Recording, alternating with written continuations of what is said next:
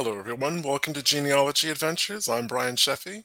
And I'm Danya Williams. We have an awesome, awesome book club meeting today. If y'all didn't read this book, I'm telling you, you still got like, you could read it in like 10 minutes because it's only like 100 and something pages and it's awesome. You can read it while we're going. So, considering I was a little bit rude and I was so excited to have Rick on the show, I did momentarily forget myself and introduced him. would you That's like to okay. would you like to introduce the book? No, well, okay. Now, well, see, now I'm not even ready. That's okay. I mean, the name of the book is called Reminiscences of My Life in Camp with the 33rd Infantry, right? Yes. Hmm. And basically the book is by Susie King Taylor, and she was a woman born in slavery, and she literally was spent 4 years in camp with the 33rd Infantry, originally known as the 1st South Carolina Volunteer Infantry. That's what they were known as first at first. And she spent 4 years with these men, traveling with them throughout the Civil War. And it is an awesome book. The book is about just what she recollects and what she knows. And it's an awesome book. So, one of the reasons, I mean, there are a couple of reasons why I was really excited for us to have this as our book club, especially for this season. So, as you said, it's an easy read. Um, you can basically it's easy in terms of the way it's written, the language that's used. This is one of the first books that we've covered that I didn't feel like I needed to put it down because it was just traumatic to read. So there was that. And the other one is it really does cover a period of history that we don't as a country really talk about. And that's, well, actually it's right after Reconstruction. She touches on it a little bit. But basically, in terms of our history, we either get slavery and then we get Jim Crow, and we have those decades in between that really don't get touched on. And she just does such a brilliant job in terms of writing about her experiences, both in the Civil War and then the period afterwards. Then she touches on things that, I came away learning quite a bit that I didn't really know about the period. So I Yeah. love that. And then as we get into the show later, she really does kind of bring up concepts and histories and relations between black and white that literally echo. You could take the words that she wrote and And not put it in say today. and put it in today without a year that they were written, and people would immediately start thinking of certain situations that have happened in the country. Most definitely. Most definitely. But funnily enough, Donnie and I are such a team that we actually, I think 90% of the pages that we want to talk about were the same pages Mhm. because they were basically kind of talking about the same thing. But we hope that all of you who have read the book, enjoyed it as much as we did, came away with new information the way that we did, and kind of got you thinking about the past. So the way she opened up this book just stole my heart because she gave Hmm. a mini genealogy in 2 pages, and I knew that that really resonated with you. It did. It did. I definitely enjoyed how she was able to go back, which is something that we as black people in most instances we don't get the opportunity to know these people, let alone know their history or where they came from. She put that whole thing to bed because she talked about not just her grandmother or her great grandmother, but she talked about a great great grandmother. And she was able to really give you a good genealogy of her ancestry, of her roots, where she came from, what their names was, when they were born. So if anybody in here um has roots with this line of people, if you haven't read it, you need to pick it up and look at it, even just for the first 2 pages alone, because she gives you a great start. A great start. Kia, the name of the book is Reminisce. I said it wrong. Remin- Reminiscences. yeah, Reminiscences of My Life in Camp with the 33rd United States Colored Troop, late 1st South Carolina Volunteers. Yeah. And there is a link to the free PDF download, because this is an old book, um, with the show promotion, with the show promotion flyer, so you can download it and read it, and we will All right. also share it at some point. I'm getting So ready again, to do that now. so because while we were in the green room, I was saying that slave American chattel slavery did its best to destroy that kind of sense of family, the sense of what people an enslaved person came from. But we know that that's not the case for every enslaved family, because Donnie, you and I have seen our family kind of in situ from generation to generation, Well, and not it's only that, Brian, it also opens up the fact that, those stories that we've been told about how, or those things that people assume today about black people and them not helping each other. She puts a Mhm, hole in that too. yep. You But the know, fact that she could say that my two times great grandmother came from Virginia, she knew her name, that she was mm, 120, that her great grandmother or grandmother lived to be 100. She knew her, and she just had that lineal descent. And it reminded me of something that Rick actually said on the show last week about what a matriarchal society African Americans descend from. And mm, she clearly knew who her father was and who the men in her lineage were, because she calls them out in the book. But she always kind of gears more towards the matrilineal side. I don't know. yeah, It just set off something that Rick said about that. Just the light bulb went off in this little mini chronology that she gave. yeah, Um, yeah. I agree. and going on, so that's the opening. That's chapter one. That's right there on the first page. Come page seven, the thing that I loved was she's talking about her grandmother. So first of all, we had a question. She was born enslaved. Then this thing happens where, and again, a lot of this in terms of Georgia takes place in two places: Savannah and St. Simon's Island, which ironically enough I've been researching for about the last 3 years now. So there's a family called Grest who appear to be their enslavers, or at least her enslavers, because she does say that she is born under the laws of slavery. But Right. then, for whatever reason, when she's 7 and she has a brother, his age isn't given, her grandmother actually takes them to Savannah with the Grest's permission. So that's a question that you and I have: was someone, her grandmother, for all intents and purposes, seems to be a free woman of color.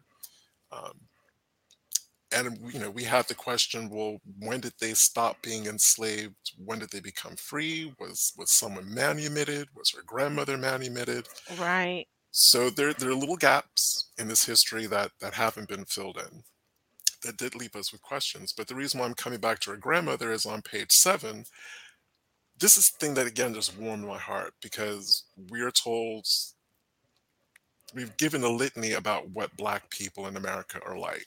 We're shiftless, we're lazy, we're stupid.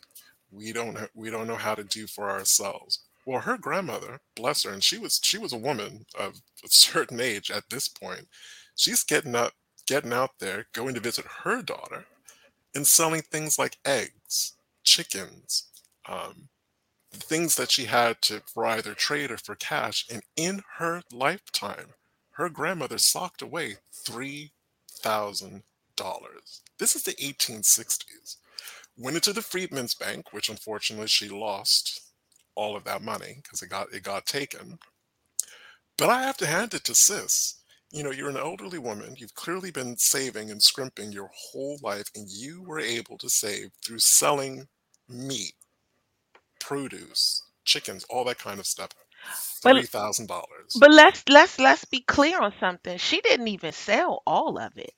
Mm, Some she of get it was an overall trade. Yep. She was trading, she was doing goods. So sometimes, like, she took the tobacco and stuff like that, took it to a different market, and was trading for eggs and things, and then took the eggs to another market and then sold those eggs, or then trade. She was it was a constant moving back and forth and trading. And man, the intelligence that it has to take, if you ever, this is another reason why I always say you are your ancestors' wildest dream, because they, to be them, you had to be able to think like them.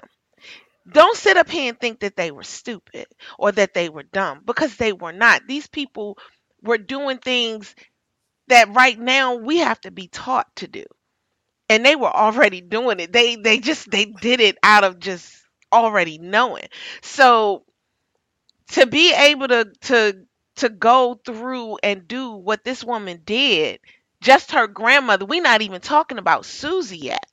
Just her grandmother, to know what her grandmother did and how she kept things going. She actually said in the book, she made a good living. Mhm. She She literally made those words. and they did it with not much. And that's, again, that's the history of our people. We do incredible things with not much. Exactly. And y'all, you need to know, Miss Taylor, Miss Miss Miss Susie, she died in 1902. So I need y'all to understand the time period that we're talking about, that this stuff happened all around the time that people was nowadays, the kids today, they dog our ancestors and talk about them and saying, "Oh, I'm not my ancestors, don't get it twisted, blah blah blah blah blah." That's what they say. This woman, you want to be her, because she was the epitome of an entrepreneurial person. So, yes. She was indeed. And clearly providing for more than one generation of her family. So again, so starting in chapter 2, so we're still really early in the book. Again, she's talking about how she was born under the slave laws. Susie was born in 1848. She was brought up by her grandmother in Savannah. Her mother was in the picture, but doing something else. So her and her two of her siblings lived with her grandmother. Then she had other siblings that lived with someone else. And I'm just getting to it, and it's literally on that first page of chapter 2. It's the other theme that really popped out for me was the importance of education, and I think I've said that in pretty much every book that we've covered. But it's right here. They're in Savannah. They are illicitly being taught how to read and write, and not just her and her siblings. How many were there, Donnie? Was there about 30 40, of them? 40 of them. 40. And the way they went into class is that they went in one by one. They went into this woman's household. So basically, grandma um was teach got her children uh educated. She There was a woman who was teaching these kids, but she wasn't just teaching her two grandchildren. Those it was other kids that was coming in, but they had to walk in one by one. So when people saw them going in there, they thought that they were learning a trade, because it was always comfortable for them to learn a trade during that time period. And that's what made it, really. Again, you cannot. This was just an this Now, that was some balls. That's the best way you could say it. now, It took balls to do that. you're my cousin, and I love you. You're like a sister from another mother. I So know. you can pull me up on this one. One of the things that I took away from that, especially the sentence where it was okay for the white neighbors to think that they were learning a trade, but not academics or how to read and write. To me, that echoes to this day, where people of color, but specifically African Americans, it's okay if we're athletes, it's okay if we're entertainers, Hey. but to be taken seriously as academics, scientists, things you would need reading and writing to be able to do.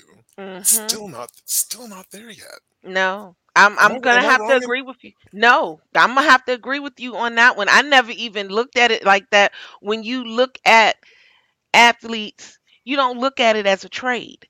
but you Mm-mm. pushed it out as a trade, and they're okay with that. Oh yeah, you should go into basketball, or yeah, well you're great at football. I have a little nephew right now, my grandnephew. This young man, I'm telling you, he plays football right now. His dad, my nephew, so this would be my grandnephew. His dad was very athletic, and he's growing up to be just as athletic as his father was. Um, but I don't want his mother is like, yeah, he gonna learn too. He gonna go to school. He gonna get what he needs to know, and all. Cause I'm telling y'all, yeah, I will not be shocked or surprised if you see Messiah Brown out there one day. If you see that, because my nephew is everything. I love him to death. But I'm not just saying that because I love him. I'm saying it because it's true. My sister took them to go ice skating yesterday. First time he ever been on skates, and he was speed skating. First time. And he was speed skating. So they're gonna look at him at that as that what you're saying. Oh, you'll be a great athlete. Nah, we want that mind to be looked at. We want that to be taken into consideration. And I never thought of it like that until you just said that. So you're absolutely right. So over a century later, there are occupations that are cool for us to do or almost expected of us to do, and then there's Mhm. like, wait, what? I feel uncomfortable about this. You're not supposed to be in these spaces. Yeah, yeah. Um, so again, that was one of my takeaways. But I thought also thought found again this first part of chapter two interesting because she had the white son of her landlord or her grandmother's landlord, and then they had a white neighbor who was a friend of hers who were allowed to kind of to also teach her as well. But it was really I loved how she did it. Yeah, She said that they had to basically get a parent's permission before they could actually do it. right. So the thing is, and it's so funny because I like the fact when the lady just realized she couldn't teach them anymore. And she told her, she said they've learned all that they can learn from me. And then that's when the landlord got son started to teach. By that time the brother had died though. So it was really more or less Mm. teaching her and not her sister. But yeah, the brother she had the son started teaching, but then they had that draft. Let me ask you, and I'm not sure where this is in the book. So I'm getting ready to skip a little bit, but we can always go back. Mhm. Um there is a in that area he was drafted. Do you realize that? He Oh was yes. drafted. Hmm. He was drafted. So they didn't have a lot of black people trying to fight in the war at first. That's what I got. Did you, now you pull me up on it? Did you get that a little bit? And to the point where then he started writing the letters and they were like, "Yeah, we need to pull y'all in." That kind of well, I guess that slightly confused me. Maybe that was a southern thing. That's what I thought at first, and I thought, well, my own North Carolina two times great grandfather, George Washington Jossie, he couldn't wait. He couldn't wait. He basically told his wife and kids, "Yeah, I'm going. I'm going to go fight with the North. I'll see you when I see you." Wow. So he Yeah, couldn't I wait. mean, it was just really weird though to see that, and I'm like, so they had to draft them in order for them to really be a part of it? Because I thought that was weird. Yeah, I may have to go back and reread that. But I did. What you're saying is sparking off a recollection of. I was a little bit confused. I was either confused by it or I wasn't expecting that. Right, right, right. But I mean, overall, that the educational part, he definitely took her because then she ended up going to someone else, and the woman she got everything that she needed, and it helped her in the long run. And she set up at least two schools in her lifetime. She had Yes, the first one, and then there was a free school, so then all of her students went to that. Then I think it was a couple of years later, she had a night school for adults, and then they set up a free school for that, and she lost her pupils to that one. So again, there was just a real hunger for it, and I think D Turner's touched on that, um, about celebrating, Yes. the importance of learning in education, which is and respecting it, which is really important. Yes. Um, but again, sticking with chapter 3, around page 15, again, this highlighted something that Kevin Levine, I believe it was him, when he came on the show to talk about, um, United States colored troops, that they immediately weren't paid the same money or the same salary as their white counterparts, and that really was a thing, during that first period of black men fighting in the Civil War, and that still kind of takes my breath away a little bit. Oh, yes. I was actually reading this comment that the lady Sandra said, as far as what we were talking about ahead. She says, but on the other side of the coin, now everybody pushes their kids now to college and not the trades. Do you know how much electricians and plumbers make? You're Oh, absolutely right about that. They do push them. They push them to college. They don't push them towards the trades. But you got to remember, Sandra, these people, they weren't going in for a trade. They were going in for school. They just thought, the white people that saw them walking into her household thought they were going there for a trade. So, but as far as what you were talking about, Brian, did you just freeze? Oh. mm, no, no. But as far as what you were just saying about the wages and everything, yeah, it took them a long time. And what got me from the wages is the fact that their white counterparts was sticking right beside them. They were Hmm. like, "Oh, if they not getting paid, we not getting paid. Ain't nobody getting paid. Y'all supposed to pay them like you pay us." That was something that was played in Glory, and they spoke about that in Glory, and Hmm. apparently that was a very true thing that happened. So yeah. Because a bullet is not going to distinguish between skin color, and a life is, a life on a battlefield is a life on the battlefield. So I guess that's what really jarred me, is like, wait, hold up. Why is this group of soldiers getting half pay for doing exactly the same work or facing the same dangers as this group of soldiers who are getting full pay? I'm like, kind of, what's up with that? Right. Right. But yeah, as you said, because I can't remember if it was a colonel or a general. She mentions him in the book. He was right there with the black soldiers, going, no, these. You know his name. Trobow. That's it. Trowbridge. I, Trowbridge. I I actually love him. Him and Higginson. I love those guys. They were great. They were great. They touched on something else that we're going to talk about later on, as far as belief in what they were doing, and Mhm. it was just very strong for me. And again, look at what education, the door that opened up for her. I can't remember. I think they were still on St. Simon's Island, where she had just arrived, and the union officer, as soon as he learned that she could read and write, that was it. She would, he just went straight to her. Yeah, I got stuff for you to do. Right. Yeah. So I mean, it he was ready for her when he was so in awe. He really, when other people came from the north, he introduced her. He made sure that they met her. Miss King was King Taylor. She was something else. She was something else. She was a mover and a shaker. Mhm. And even though there wasn't a lot about what she faced as a nurse, as a battle nurse, because that's a whole specialism in and of itself.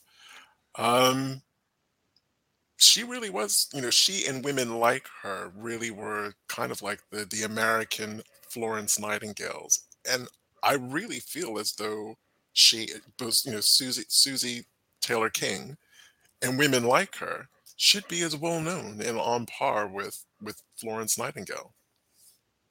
You're absolutely right. But then that's something that we kind of talk about every time we get on the show.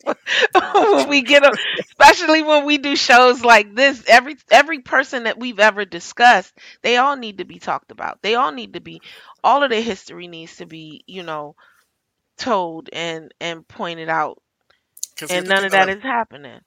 because the other thing that I really love about Susie is her kind of can-do attitude. Again, I think it was Trowbridge or it was another officer. He's like, "Yeah, can you do X, Y, and Z?" And she's basic. I can almost hear her go, "Honey, whatever you need me to do, just tell me, and it's done." Yeah. And I mean, but it's not even almost hearing her. She kind of said that in the book. Mm. She actually kind of pointed that out. She was like, I'm here to do whatever they need. Whatever it is that they need, I'm here to do it. And she did it. She cooked, she sewed, she taught, she helped the doctor, assisted the doctor at every turn. She did all of those things. They even had her learning how to take a gun apart, how to clean a gun, put it back together, how to shoot Yeah. the gun, load the gun. So I really I love her for that. 'Cause it's Yeah. just her, whatever you need me to do, just ask, and you don't even have to worry about it. It's done. So D. Turner says the black soldiers was given the most dangerous jobs of digging out of encampment and fighting off the vermin of the coastal islands' existence.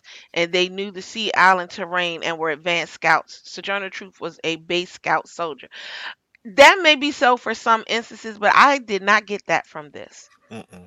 It was this particular book pointed out an equality amongst those men that whatever the black man did, the white man did too. It was if you haven't, I'm gonna say it again. If you have not read the book, you have to read it because it definitely, from her point of view, there was no separate. Nothing was separate between them. Nothing. And everybody was one. And they worked together and they loved their colonel, both black and white, and they loved each other. 'Cause So especially when you get to the South Carolina bit, which we're just about to get into, the Confederate soldiers were slitting the black men's throats as much as they were slitting the white soldiers' yeah, throats. yeah. So, But then that's something that happens anyway. When they felt but what like I'm you saying were is, being a traitor, mm, what I'm saying is, they weren't slitting the throat of ditch diggers, or right? they Exactly. were slitting the throats of soldiers. Exactly, exactly. And that's just what it was. It wasn't they didn't care who it was. They just wanted to take them out. So I really, even though I know that there were some places where they did that with the most dangerous jobs, still the digging out the ditches or anything, Mm. this particular camp, I don't think they did that. I don't think it was like that. I think that it was an equal thing. And if it was a black soldier that was digging out ditch, then a white soldier was right beside him doing it. They all did this. They all did this work. And you got that from what she saw. Mm. So, So now we're going to segue into chapter 9, the capture of Charleston, because that blew my mind. I assumed that Charleston was burnt by the Union Army. And I can't tell you why I thought that, but that's kind of what I took away from I just thought that I can Sherman. tell you why you thought that because that's what we were taught. We were taught that once they, even, I mean, because I can remember it as early as going to Edgefield one time for something, and they talked about how Edgefield couldn't be burned by the Union Army because they were so badass. So I gotta love them, but nevertheless, that's the thing. That was the Edgefield life, and they couldn't get to them, but they got to all of the rest of them. Now I'm starting to wonder, was that the Union Army that supposedly burned all these places down, or was this the rebels? Because she sure made it. She said it. I'm going to read her exact words. Please. On February 28th, 1865, the remainder of the regiment were ordered to Charleston, as there were signs of the rebels evacuating that city, leaving Coal Island. Weird, I researched that place too. We arrived in Charleston between 9 and 10 o'clock in the morning. See, her recollections are vivid, and found that the Rebs, which is in quotes, had set fire to the city and fled, leaving women and children behind to suffer and perish in the flames. So, not the Union Army, Yeah. which again is I'm not going to give my age away, but 30 plus something years in terms of junior high school and high school history lessons, I thought that the Union burned Charleston. That's how they taught it. So I'm sitting here reading that first paragraph like, what? Yeah. It I really was the was. same way. I was like, so it wasn't the Union Army that did it. It was rebels. So And I'm gonna, again, it took me to that point. Well, was it the rebels that burned the rest of the places? mhm, indeed. I'm not gonna read the full paragraph, but I'm gonna lead up to a bit that I want people to think about.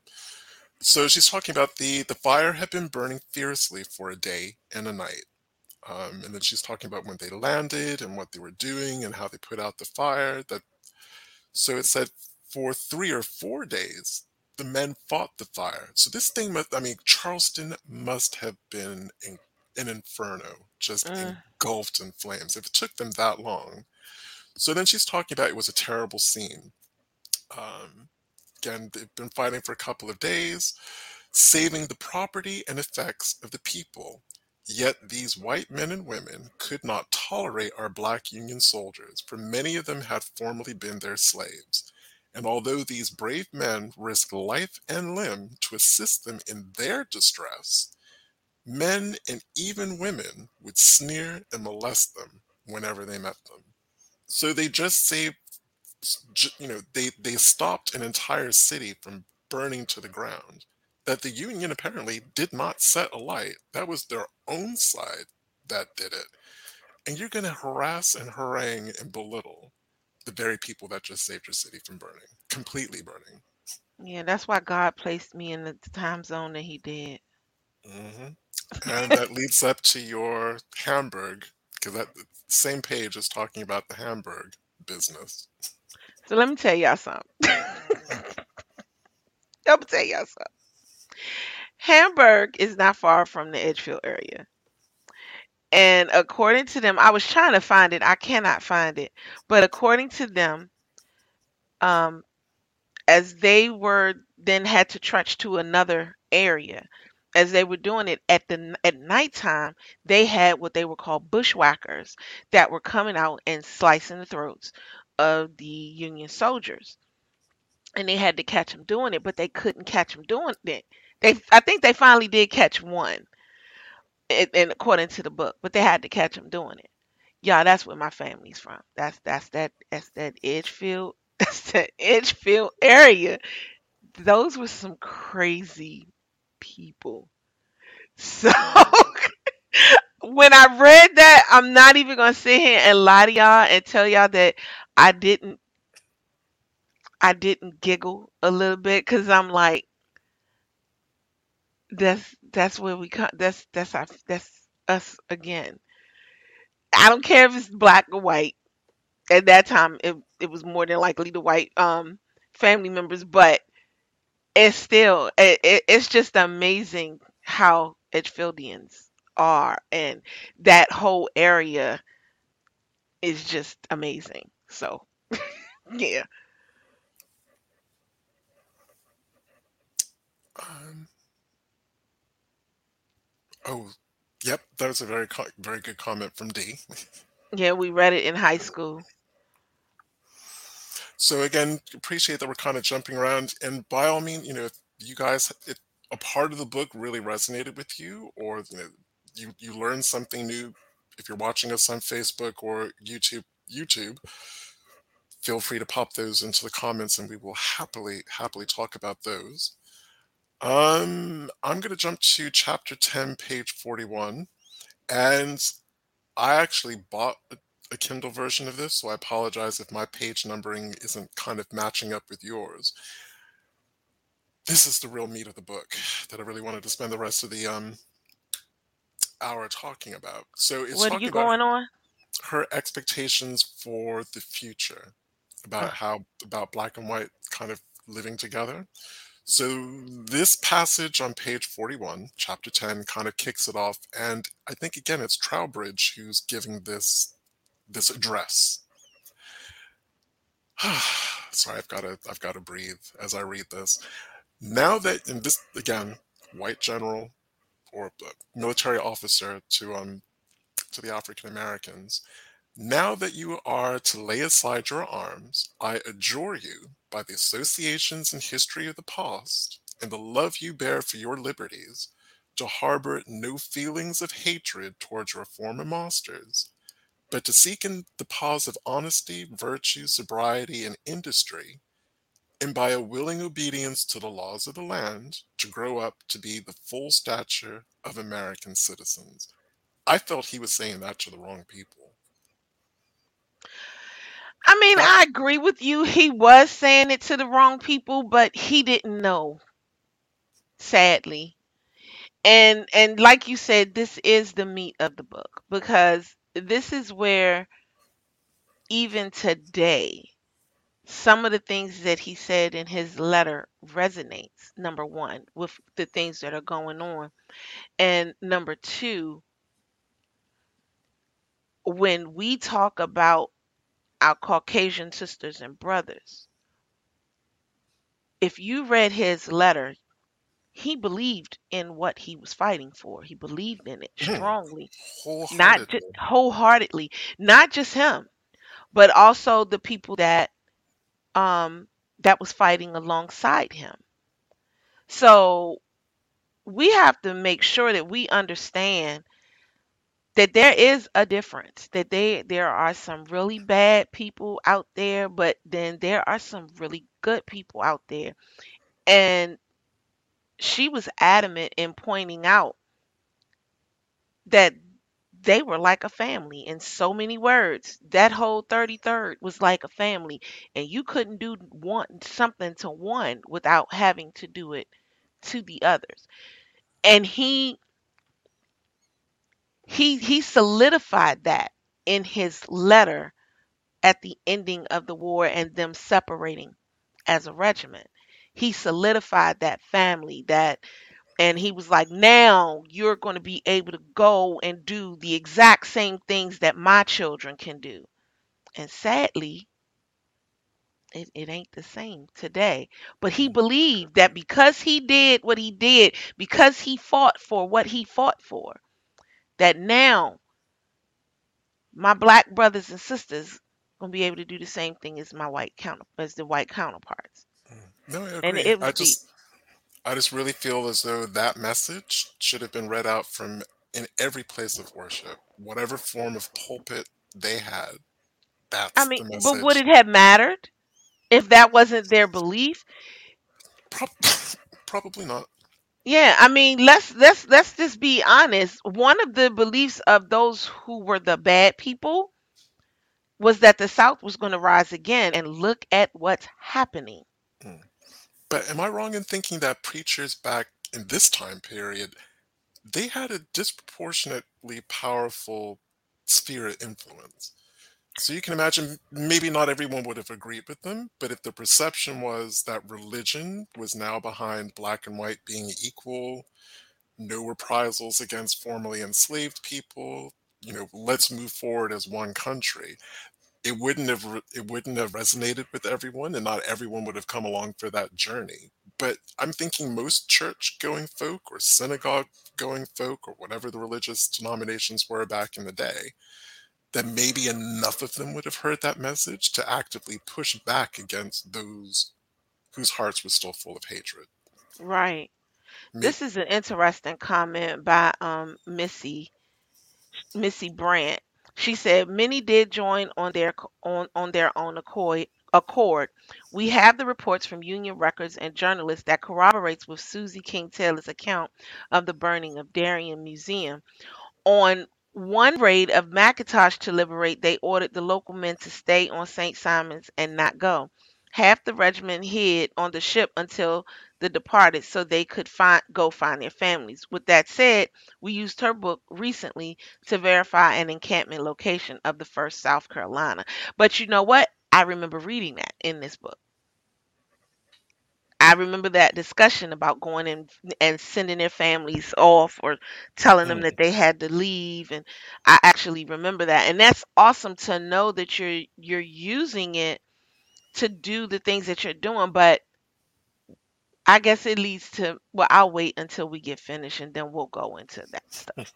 Cause So then Trowbridge continues. The church, the schoolhouse, and the right forever to be free are now secure to you, and every prospect before you is full of hope and encouragement. Well, what did I say to you in the green room? The church and the schoolhouse, those are the two places that are kind of have been sacrosanct to African Americans, and the two places where people come for us. How many African Americans have been murdered in a church? Look at all of the look at all of the who the furore that happened in the civil rights about desegregating schools. I mean, it's just amazing how you just pointing out how the books. It's like they spoke our future Mhm. and not even know it. Then the next bit, the nation, the United States of America, the nation guarantees to you full protection and justice. Mm. What are we still fight? What is the whole last 18 months to 2 years? I mean, I know it's been going on for longer than that, but I'm doing really, really contemporary stuff. What have we been fighting and marching and protesting about for the last 2 years? I swear. Those words right there. So Dee put a comment up. She said, "Why do we believe that Union soldiers or leaders were really trying to liberate blacks as opposed to just winning the right to run things? The Southern white lost to the Northern white. Slavery was but one commodity in the spoils of war." Again, Dee, this book doesn't push that. This book doesn't push that at all. And I don't know if you've read it or not, but this book really shows how those Union soldiers was about liberation. Or at least Those the ones that that Susie that Susie dealt with, yes, dealt with. and I'm talking about them, the 33rd. They Mhm. were about liberation, and the people that she came across. Because remember, Susie traveled; she She was a sure did. traveler. So the people that she came across, they were about liberation. All of the colonels that was a part of the lieutenants, the sergeants, they were about liberation. The senator in Shreveport, he was about liberation. I I don't I personally, and this is just my personal opinion, I think that during that time, all of them were about liberation. It wasn't about power, because power wasn't we didn't even know the concept of power back then, in my opinion. They just wanted to be free. That was it. They just wanted to be able to move forward and get what they needed to get, just like the next man. If this is where I am, then I want to be treated just like the next person is. That's where I want to be. I don't want all of I'm not tripping off all that. If I'm smart enough to be a senator, then allow me to be a senator. If I just need to be a ditch digger, then that's what I'm gonna be, a ditch digger. Let me be that ditch digger. But just let me be. And I feel like all of them during that time were like that, because we've come across so much different research that shows, I mean, look at after during the Reconstruction era, how these people, they were free and they set off running. And the first things that they did, they set up schools. They made sure that their kids were educated, that these things were going to happen. So I don't see that. But that's just my opinion. Well, again, thinking about it, that didn't come up I didn't get a sense of that in Kevin Levine's book. I'm not denying that there perhaps were opportunists in the Of Union. course, of Of course, course, it's life. it's human It's nature. human nature, right? It's life. But I didn't get a sense of that in Kevin Levine's book. And I guess people can say that historians cherry pick what they want to, but we have that other conversation with the Battle of, was it Newmarket or High Market in New Virginia? New Market, New Market, And again, New Market Heights. if anything, white officers dismissed black men's capability of fighting to begin with. But again, with Kevin Levine and I can't remember the guest name who talked about Newmarket, our people won their admiration and their respect. Yes, they did. Yes, they did.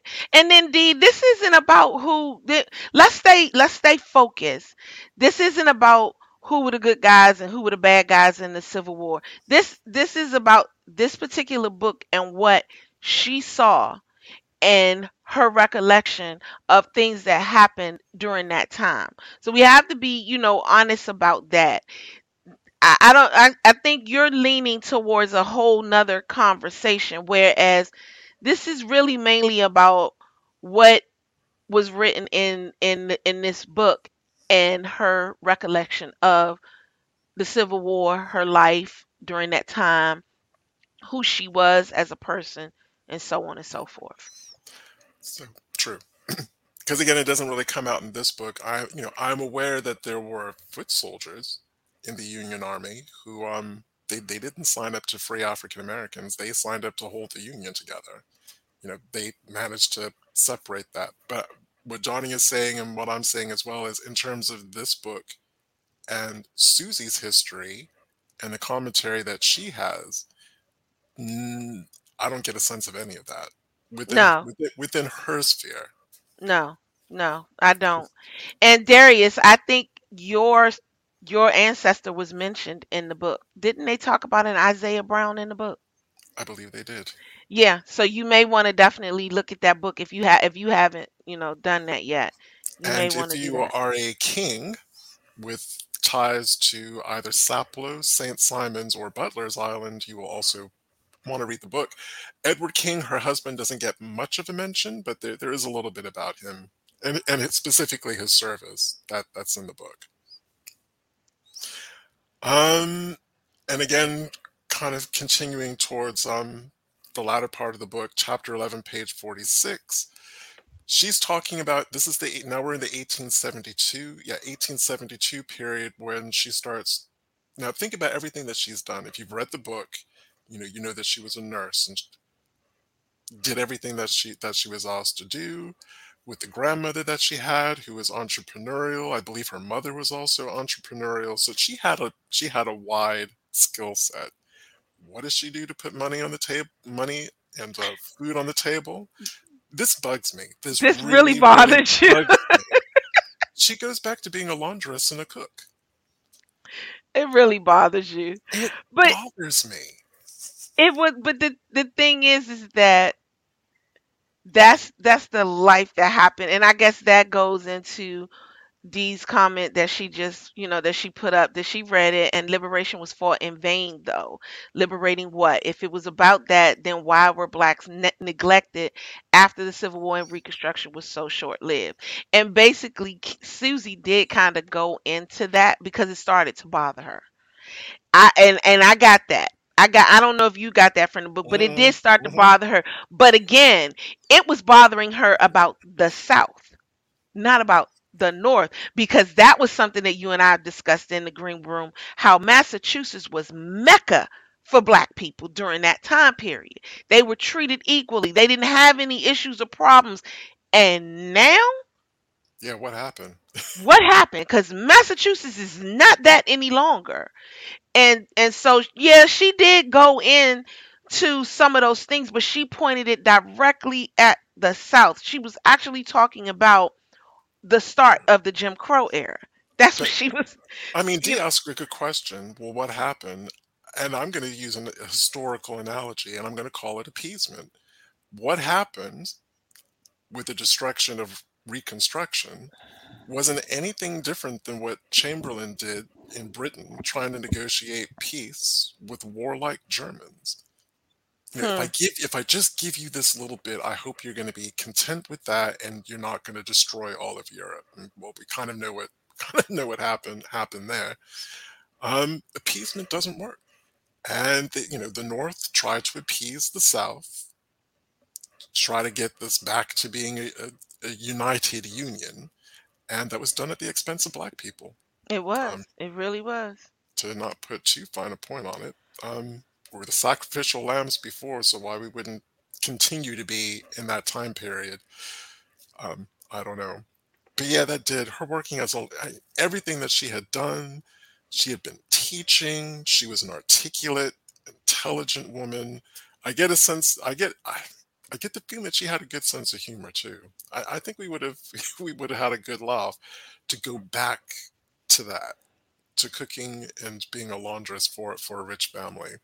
Because actually, on the next page, which is the beginning of chapter 12, that's what I would have seen for her. You know, she's talking about all the things that she did as part of the Women's Relief Corps, which really takes a lot of administrative skills. And again, we were talking about this before the show. Thinking about her skill sets in terms of a manager or an administrator, and then you go back and you reread the stuff that she did in the camps, she was a good administrator. And they did have women administrators back in the day. Yes. Um, and something that I wanted to mention, because you just touched on it really quickly, Danya, is for the time period, a woman traveling on her own was not an easy thing to do. And I imagine being a black woman traveling on your own was going to be even more challenging than that. And Susie went everywhere between Boston, all over Georgia, down to Florida. Where was it? Shreveport, Louisiana. Then she's up in Tennessee. Then she's back. I mean, she was moving around all over the place. Yeah. You know, and that takes a level of fortitude. Right. Sharon Bruno disagreed with me about the power part, and I actually get what she's saying. She says, I disagree. I truly believe that we knew power and understood it. This is why we immediately went towards those things that gave us power: education, voting, positions in office, land ownership. And you might be right. That could be why. That could be a part of the thought process. It also could be that they just wanted to be able to do what everybody else was doing too. So I mean, it's a lot, and I'm definitely not going to go against what you just said, because that could definitely very well be that if you're smart enough to know to go towards education, voting, and all that, then you're smart enough to know that that's what it's going to give you in the long run. But I still don't think that they did it simply because they wanted power. I still feel like they did it because they just wanted to be treated equally. And And if I look at my yeah. ancestry, I always assumed that they did it because they wanted acceptance. They wanted white acceptance. What was white acceptance? Education, property, self sufficiency. Oh, okay, we have this national narrative. I'm sure that they didn't use this phrase back in the day, but you know, bootstrapping, pulling oneself up by one's boots. Now, Mm, how a formerly enslaved person was supposed to do that after multiple generations of enslavement, who had exactly. nothing, owns nothing, in slavery didn't even own the rights to their own body. That's always been the biggest mystery to me. Yeah. How anyone thought that millions of enslaved people were just going to pick up freedom and know what to do with it. There wasn't a home economics course. There wasn't a freedom 101. This is how you live as a free person. There was no transition. Literally, you were a slave and then you weren't. And then you Um, weren't. Yeah. Then you weren't. That's exactly what happened. So they had the, they from the moment they stepped foot on this land, they had to constantly adjust. It was a constant mhm. adjust. And I really feel like during that time period, there was no such thing as pulling one up by their bootstraps, because, like you said, they had nothing to pull. They didn't have a bootstrap to pull. So they had to pull each other. And then somewhere down the line, we lost that. And so now everybody think they doing everything on their own nowadays. You got these young kids that think they doing everything on their own, when in actuality, you wouldn't be where you are today without these people who did what they did. And not only that, you wouldn't be where you are today where and if they didn't, help each other. And I think that was part of the pushback in the time period. And again, just going on my ancestry and your ancestry, you know, I see that early generation of freed people. It's like, okay, well, okay, we own land, we pay taxes, our kids are getting educated, we're just as good as you. And then Mhm. 1898 rolls around with all the voter registration massacres, going, Mhm. no, you're not. It's like I don't know who put that idea in your head, but Mhm. you better get yourself straight. You are not. And I But want to go ahead. I think that that's some of the importance that our ancestors were associating with things like land and paying taxes. Yeah. And she pointed out, because I can't believe this show is we're 5 minutes out. Oh, you're kidding. I lied to you not. I lied to you not.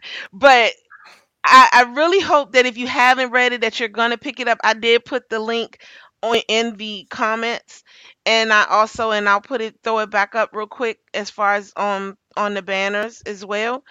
But this is a free book to get. You guys really definitely need to get this book because I'm telling you, she touched on land and how much land people purchased, and and how they were just dropping that. They were able to get this land in so many different I think she talked about one person that had hundreds of acres at one point. Hmm. Yeah, I mean She did. she discussed all of those things.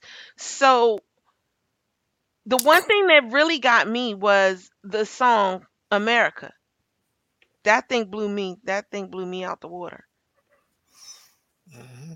Well, the last thing that I'm going to mention was on page 51. And again, think of the two trials that we have just had, the Kenosha trial and the Ahmaud Arbery trial. In this, and she put this in quotes, land of the free, that's touching on Danya saying she's getting a bit of attitude Mhm. towards the end of her life. In this, the land of the free, we are burned, tortured, and denied a fair trial, murdered for any imaginary wrong conceived in the brain of the Negro hating white man. When did she write this book? And what are we going through now? In 1902. And who said something similar to that not too long before her? Frederick Douglass, when he talked about how there were 72, that's something that sticks in my head, how there were 72 crimes in the state of Virginia, and that caused for death. But a black man would die from all 72 crimes, but a white man would only die from 3 of them. When I tell you that, just that has been burned in my head. That was a part of his speech for July 4th. And so you guys really read the book, listen to the speech from Frederick Douglass, cuz the speech is everything. It's everything. It's an essay and it's everything. And I hope you guys enjoyed this book. I really do because it was awesome for us. And I'm going to say if there's any teachers or history teachers out there, specifically high school history teachers, this is a perfect book.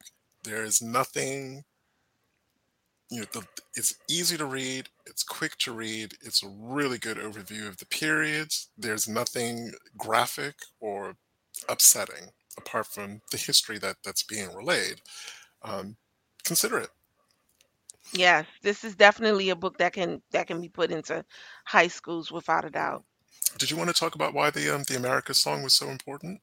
Well, why that resonated with you? Because you made a really Well, good point on that. well, I mean, I just always thought that the songs during that time period were always based on white men. Not even white women, white men. That's it. It was always based on that. But if you really look at the all of the lyrics to that song, America, My Country, 'Tis of Thee, that song is not it that should be the national anthem, not the Star Spangled Banner.